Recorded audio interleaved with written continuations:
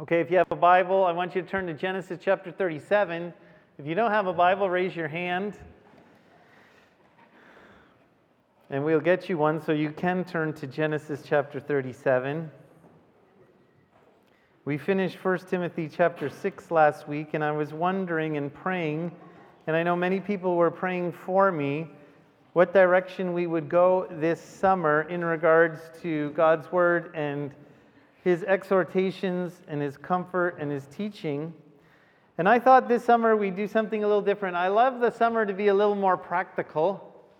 Maybe because I'm an application preacher anyways, you're not going to get too much high theology from me because I'm a pretty simple guy and I don't understand most of it. But I thought we were going to spend our summer with Sunday school stories.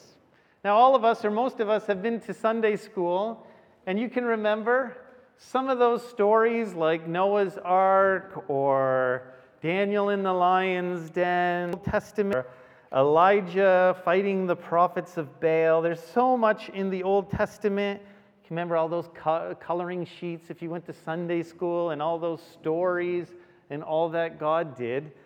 And oftentimes, because we are going through, which we should, book by book, verse by verse, we can miss some of them because some of them are in the major and minor prophets, and we just went through Genesis a couple years ago, so we're not heading back probably anytime soon because it took us over a year to get through. But anyways, this summer I thought I'd just pick some main characters, go through them, and see what we can apply to our lives from their stories.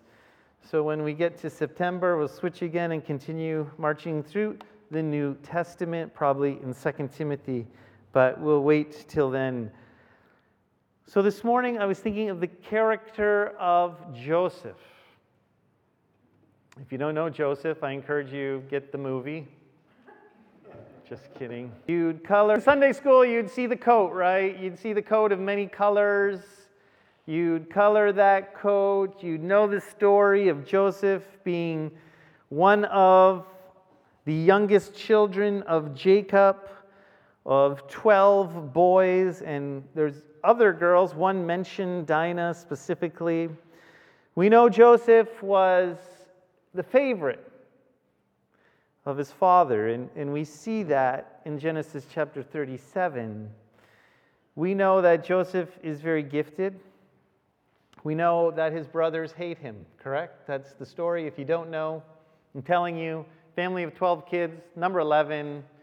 Dad had 2 wives. We don't recommend that here. And many other ladies he was hanging out with. But from that brood came 12. But from the wife, he seemed to have loved Rachel, came 2, Joseph and Benjamin. But Dad really loved Joseph, and he gets him this coat of many fine colors. His brothers know it. And it's not unusual in a family when one is so favored that the others would be angry. And they are angry, and it seems Joseph isn't working as hard as them either. And what made it worse is he has 2 dreams and tells them about the dreams. And in the dreams, he tells his brothers, "You guys are going to bow to me." And then he has another dream and says, "Mom and Dad, you will too." Could you imagine the favorite? It doesn't say Joseph necessarily is doing anything wrong at this moment, but he certainly is telling them, but you could just sense the tension rising. And here is Joseph, and he's telling them this dream, and these dreams are real. They're almost God's word. Is going to do something. Now, Joseph doesn't necessarily know exactly how it will turn out. And something wonderful that God is certainly going to use him in a powerful way. But his brothers, as we go through chapter 37, and if you'd like, you can read the story as we go along, but I'm only going to point out some verses. There's so much you can talk about, but I just have a couple things I'd like to say to encourage us this morning. But the reality is, they want to kill him. Again, we don't recommend that here at all. He has one brother who does stand up for him, and eventually they throw him in a pit instead of killing him. What they do is sell him into slavery to Egypt. They fake his death, they take his coat, they rip it up, they put blood of an animal on it, and they say to their father that Joseph is dead. Jacob doesn't take it well, obviously being someone he cherished. But he's in fetters or he's chained, so it wasn't a wonderful trip to Egypt. And as I'm going to mention in a minute, just think about it, sometimes we read stories and we don't put ourselves in it, but this is probably the ultimate form of rejection, abuse. This is nasty. This is your own family wanting to kill you, hurting you, punishing you, and saying goodbye. And off he goes. Even though his family doesn't go with him, God goes with Joseph. And Joseph does end up in the home of Potiphar. We hear that, and he excels. You skip chapter 38, that's another story, and you move into chapter 39 of his house, that he's very blessed. We see as Joseph is a slave, verse 2, the Lord was with Joseph. And his master, in verse 3, saw that the Lord was with him, and that the Lord made all he did to prosper in his hand. So he has great success.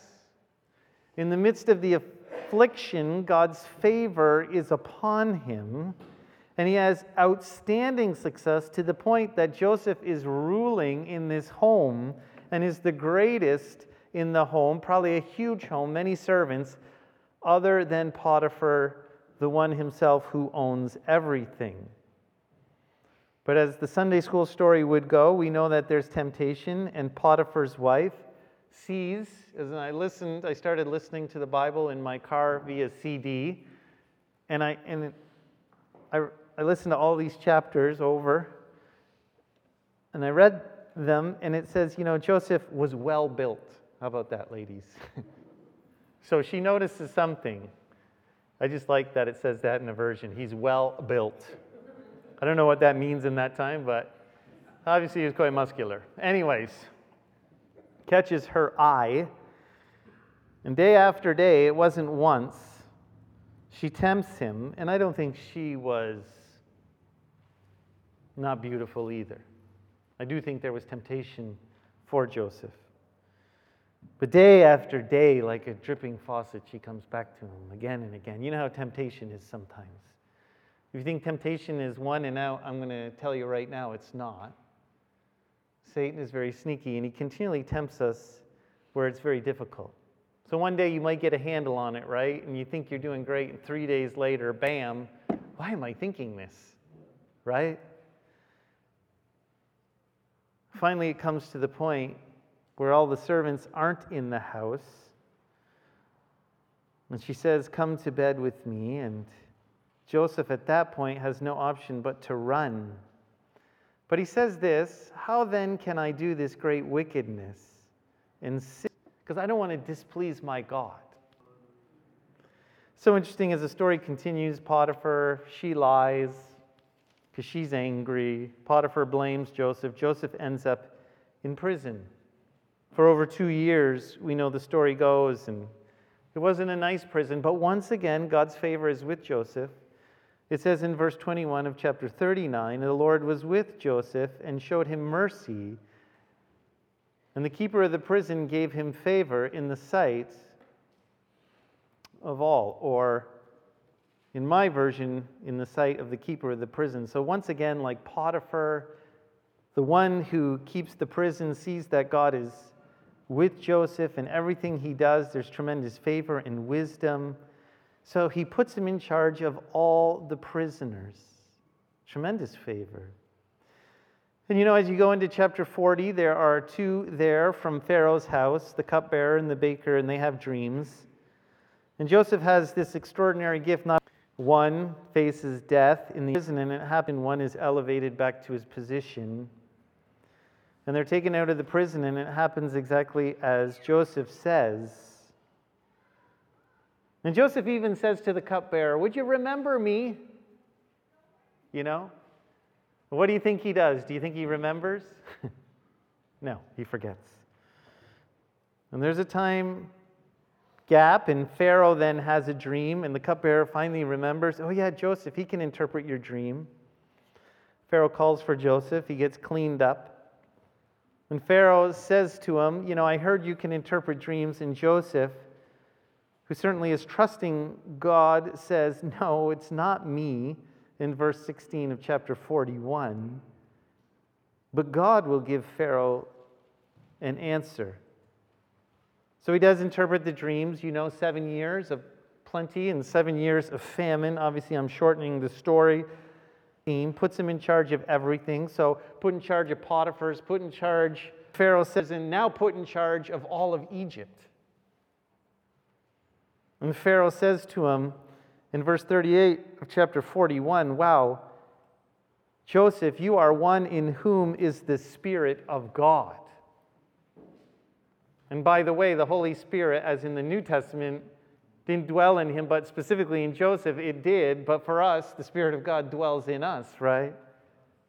But something amazing is happening, and Joseph wisely does the right thing and makes sure to take care, and all that is taken in the time of plenty is put away. Back to Canaan. Jacob and the brothers are running out of food, and you know the story. They come, and there's this long process of not knowing who he is, going back. Jacob says, "Go back," saying they're lying, putting money in their sacks. Maybe you're not thinking that because you're good Christians, but it would be very easy for Joseph to think beg me, you dirty, rotten jerks. But we know Joseph has the Spirit of God, so he comes to this point and reveals himself and tells them that he forgives them. And he wants to help them, and he has all of his family come from Canaan in this time of famine to Egypt, and he gives them the best land. And Jacob's thrilled. He sees his son and just this is incredible. And lives for many years in Egypt till finally he does pass away. But when he does pass away, the brothers obviously get a little nervous because they think maybe he was just being nice to us because of Dad. But Joseph says to them in chapter 50, "Do not be afraid," verse 19. "For am I in the place of God?" Verse 20 of chapter 50.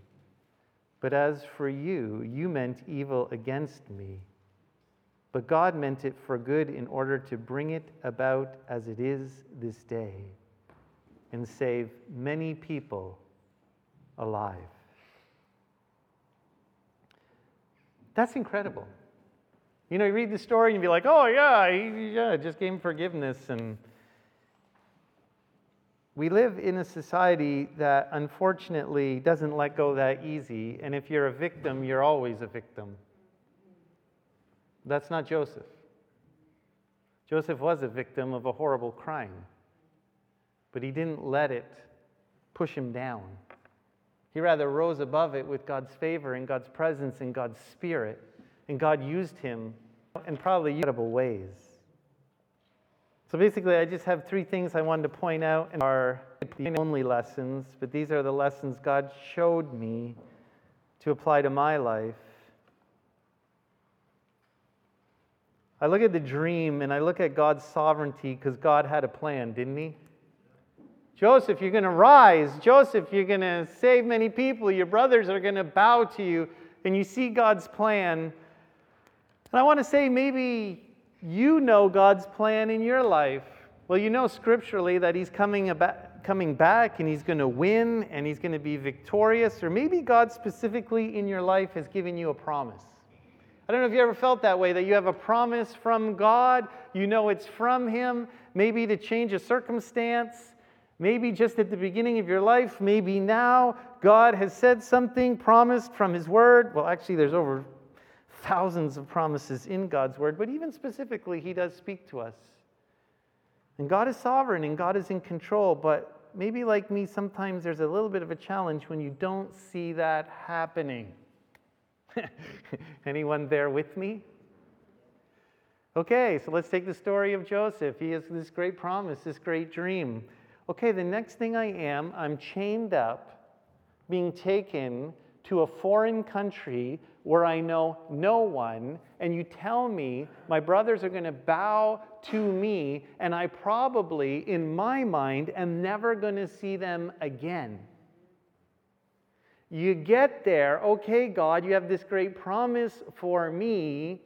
I do well, maybe I'm thinking it could happen, and this woman lies about me and sends me to prison. God, where are you? Because the circumstance of my life does not match up with the promise that you have spoken to me. Ho-ho, have you ever been there? If you guys say no, I don't know. We all face this. God is sovereign, God's in control, but it's not looking like that. And what do I do in the process of thinking, God, where are you in what you have said in your word and into my life? I don't see it, and this really stinks. If you're not there, you're going to be there. Because this is life. Because I'm here to tell you, and I was thinking this morning, just praying with the Lord, so often we're so concerned about the finish line, but God's more concerned about the process. We see them bowing, we see the promise, and God says, there's a lot in between that I want to develop in you and your character so you can be a man or a woman of faith instead of just thinking, I tell you, I give it to you, because then you become like a spoiled child. And you're like, well, I'm tired of waiting, God. Put yourself in Joseph's shoes, and all the great women and men of God had to wait for his promises to be fulfilled. And in Hebrews chapter 11, it says Abraham waited for a city. And he wasn't speaking of this earth. It said he dwelt on tents because he was thinking of eternity. Waiting develops our character, and it gives us hope. It develops our faith. And you have God's sovereignty, but I want to tell you this morning, you have your responsibility. What do you do when you don't see God work? What do you do when you say, look at all of this abuse or difficulty that I don't deserve, that I'm facing, God, where are you? And sometimes we take that and then we justify living sinful, complaining, do what we want lives. Well, this happened to me. I know you promised that, but this happened to me, so I'm going to do what I want. Do you see that in Joseph? No way. He could have said, oh, Potiphar's wife, I deserve this. You know what's happened to me? Finally, something. I could be head of the home, and I can have this lady. But what did he say? No, I'm not going to sin because I will be sinning against God. And in the waiting, Satan is going to tempt you to sin. But God is saying, no, don't do that. Just because you can't see the fulfillment is no justification to complain in yourself. I don't see you, God. I'm just going to go do what I want to do. That's not God's word. God, I don't see you working, but I'm going to continually live for you. And what happens when we do that, God develops us and our character grows. Our hope grows. Not only that, he could have easily given up. I said to Amy What do you think about Joseph's story? What stands out to you? And she's like, his perseverance. This guy was a motor, right? He just kept going. Bad thing after bad thing after bad thing. No, I'm not going to give in, and I'm going to keep going. I'm going to keep using my gifts in Potiphar's house. Well, you got to go to jail. Well, I'm going to use my gifts in jail, and God's going to put favor on me. Well, maybe I get elevated. I'm not going to think good or bad. I'm still going to use my gifts for God's glory. Well, here's your brothers. I'm going to keep enduring in what God wants me to do. I'm going to forgive them. As you are waiting, I encourage you to continually use your gifts because God wants to use you in the time of waiting to accomplish His purposes. Right? But the problem is we get so down and look at the negative and what we don't see, we become paralyzed and don't use our gifts for God's glory. Well, things are going bad. I give up. No. It's in the trial that God forms us and makes us to develop this endurance so that we can see Him greater in our faith. In the times when you don't see and you know God's sovereign, it doesn't mean you stop working. It means you work harder. If you're just working because you want the end result, you're missing out on a whole lot. Because God wants to be with you today and develop you today because God's not only about the finish line, again, He's about the process. He's forming you, He's shaping you in your trial, in your waiting. It's interesting, I was in Joshua this week in chapter 21, verse 45, when finally the Israelites entered the land and conquered it through Joshua, the land of Canaan, that he said, at the end of the chapter where it says, God accomplished all that He said. You know how many years that took?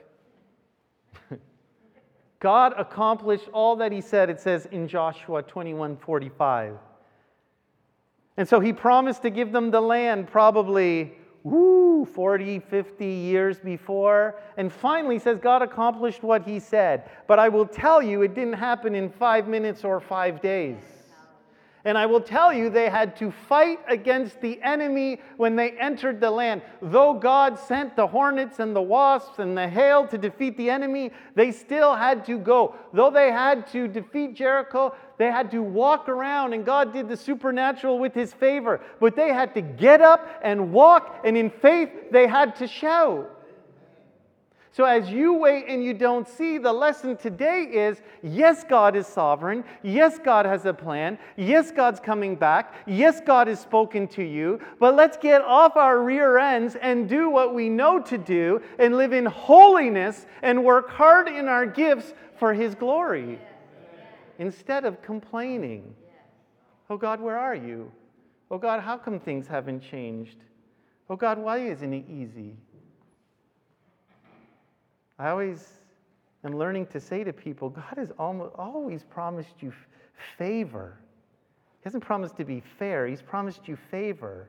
But He's never said it's going to be easy. You know, there's a gospel out there that everything will be easy. You believe it and it will happen. Yes, you believe and it will happen, but sometimes you have to face a little affliction to grow the faith. Right? Please, do not look at the finish line, but look at 5 quickly. And there's a little section about Joseph. I don't know, you probably knew that. Sometimes the Psalms talk about these Old Testament characters. But it says in verse 16, moreover of Psalm 105, He called for a famine in the land, meaning God, because He's sovereign and had a plan. He destroyed all the provision of bread. Verse 17, He sent a man before them, Joseph, who was sold as a slave. They hurt his feet with fetters. He was laid in irons until the time that His word came to pass. And this is the part that's absolutely incredible. Sometimes you read these Psalms and you don't get these little verses, or I don't. But it says, the word of the Lord tested him. Don't you love that? In the New Living, until the time had come to fulfill his dreams, the Lord tested Joseph. Okay, God, you've promised me this. Time hasn't come yet. I've spoken. God has spoken. God's promised.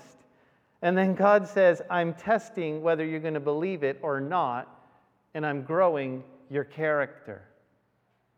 I'm proving your character.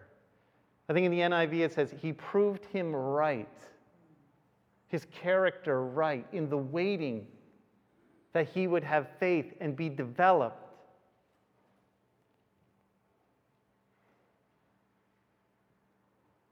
I know God has promised a harvest of souls in Lanark County.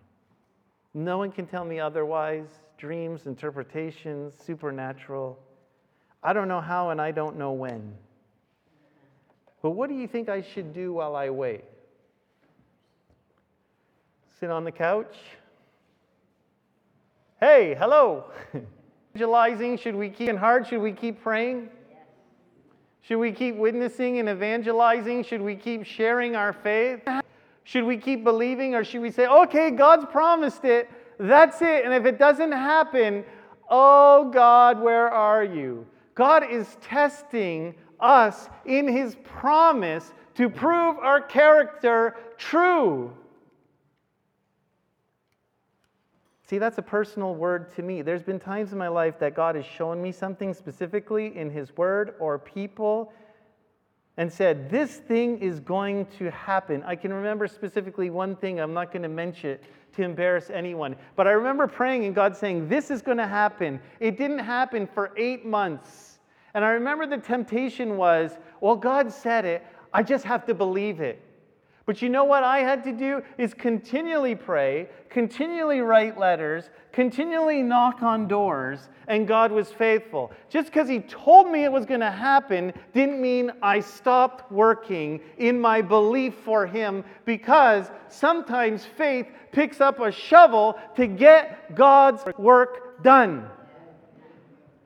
And if revival's coming, we need some people who are going to say, I am going to pray, I am going to share, I am going to believe, I am going to work, because God will be glorified and he will grow me in the process, in the iron, in the fetters. What is it for you? Your children you're playing for, your marriage, whatever it is. And if God's given you a word, you can trust him.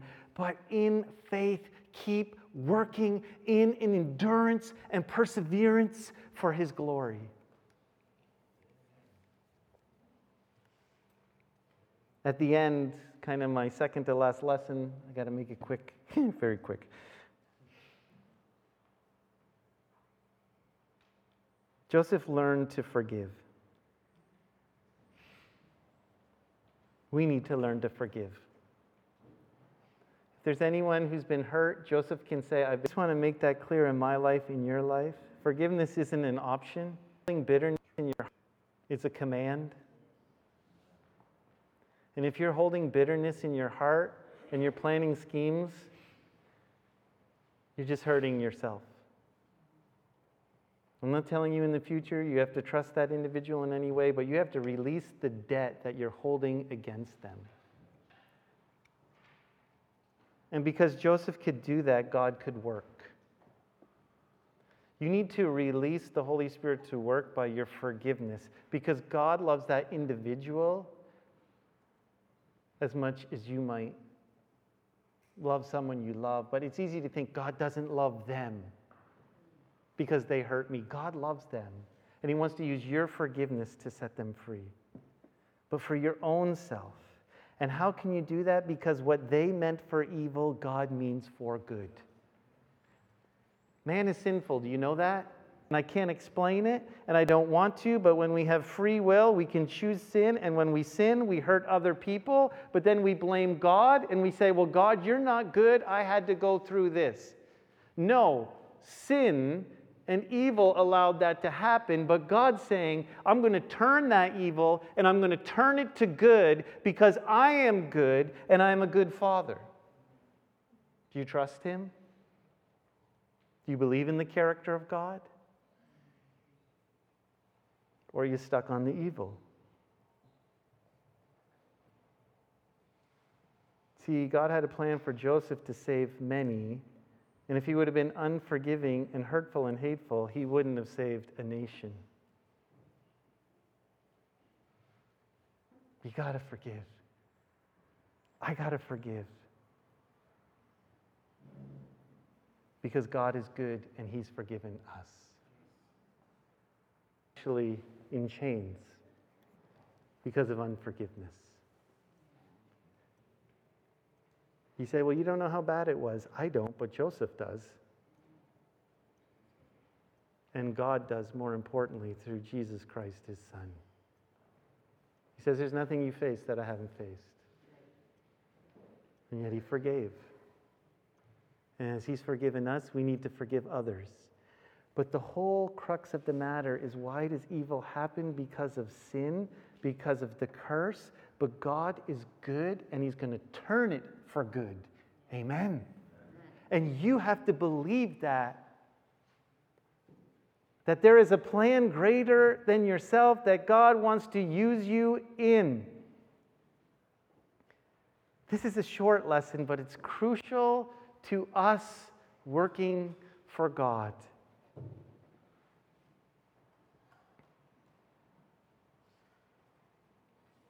Finally, I just wanted to mention, in our fight against evil and Satan, it says one of our greatest weapons in Revelation, obviously, is the blood of Lamb, the forgiveness of God. But second, the testimony of people, testimony of you. And I just see that working in this, that Joseph had a word from God. Joseph didn't see it. Joseph kept working. Joseph saw God's word fulfilled. So then in Hebrews chapter 11, it makes it clear that Joseph, who's named in there, said to the people before he died, take my bones out of here because Egypt isn't our final destination. Remember that section? What gave him such incredible faith to believe in something that wasn't going to take place for another 400 years? Think about this. How could he believe now, probably coming in with 75, multiplying like rabbits, just before he dies, nation growing, thinking, how are we going to go back to Canaan? Not for 400 years. Take me back. When you go back, because you're going to go back, because God's promised that land to us, no matter what the famine is or what's going to happen, you take me out of here. I want to propose to you it was this, because Joseph's faith had grown through testimony of seeing God work in his life. So faith comes by hearing, and hearing by the Word of God. The Word of God, the testimony of God, what God has done in your life. And as Satan comes to you in your darkest moment and says, oh, look, where's God? Where's God? God's not working in your life. Obviously, you're in chains. Obviously, you're going to Egypt. Look, now you're in jail. Look at your trial. Look at your trial. Look at your trial. Where's God? You need to stand in the truth of what God has done previously in his word and in your life and say, get lost. I'm going to believe and trust that God is going to work because he has worked before. And that's why we set up memorials in our life and we keep journals. And for me, put rocks in front of my house when I say, where's the cash? God has me look at the rocks and says, I provided for you before and I will not stop. And I am faithful. So devil, when you put those worrying thoughts in my mind, like what if, when, where is God? I'll show you where God is. He's in heaven. He lives in me. He's worked in the past and he's going to work again. And I'm not going to look at the darkness. I'm going to look at the light, and I'm going to look at the truth, and I'm going to stand on the truth. I want to tell you something, that things aren't accomplished in God's kingdom only with our work, but more importantly, they're accomplished by our faith. When you pray, it's not how much you pray, it's with the Spirit you pray in. God is looking for faith, and then faith causes us to work. And when we work, He answers. So where are you at today? Well, God told me something. It's not happening. Keep going. Keep trusting. Keep believing. Joseph is a perfect example for us. Maybe there's sin in your path. Maybe you're justifying your sin. Don't do that. Maybe you're not forgiving because you're only looking at the darkness and what people have done to you. Can I encourage you? Look at God. Instead of looking at what people have done to you, look at what He has given you.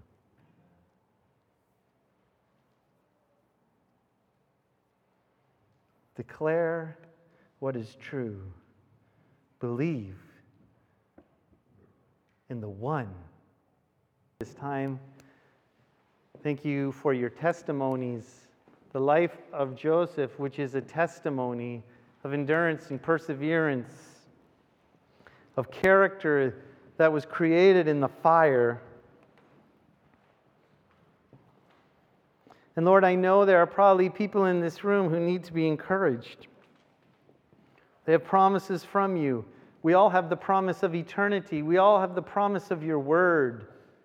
But Lord, maybe some of us even have specific promises, and we're tired and we're broken and we're in the trial. God, may this word today encourage us that you are so interested in our lives and the process. You are working. You're going to accomplish your will no matter what. But you want to make us holy and more a people of faith in the process. God, we would just open ourselves to trust you more. In the darkest, in the most light, whether in the jail or in the luxury of, that God has given us favor in the midst of the affliction. Ephraim, his son Ephraim, in the affliction, God has brought me favor. We praise you. You are good, Lord. Thank you for Jesus this morning. Thank you for your love and your grace. Thank you for celebrate that this morning. Greatest gift of all, forgiveness. We're going to celebrate that this morning. We're going to have common thoughts about Jesus and the trial that He went through and how He learned obedience through the difficulty. And in that obedience, we are free today, that you are forgiven, that you are changed forever. Would you see this morning that God is good? He is with you. Would you know that Jesus loves you? The elements are in the back. As Randy and the worship team sing, just examine and worship Jesus Christ this morning. Let's enjoy this.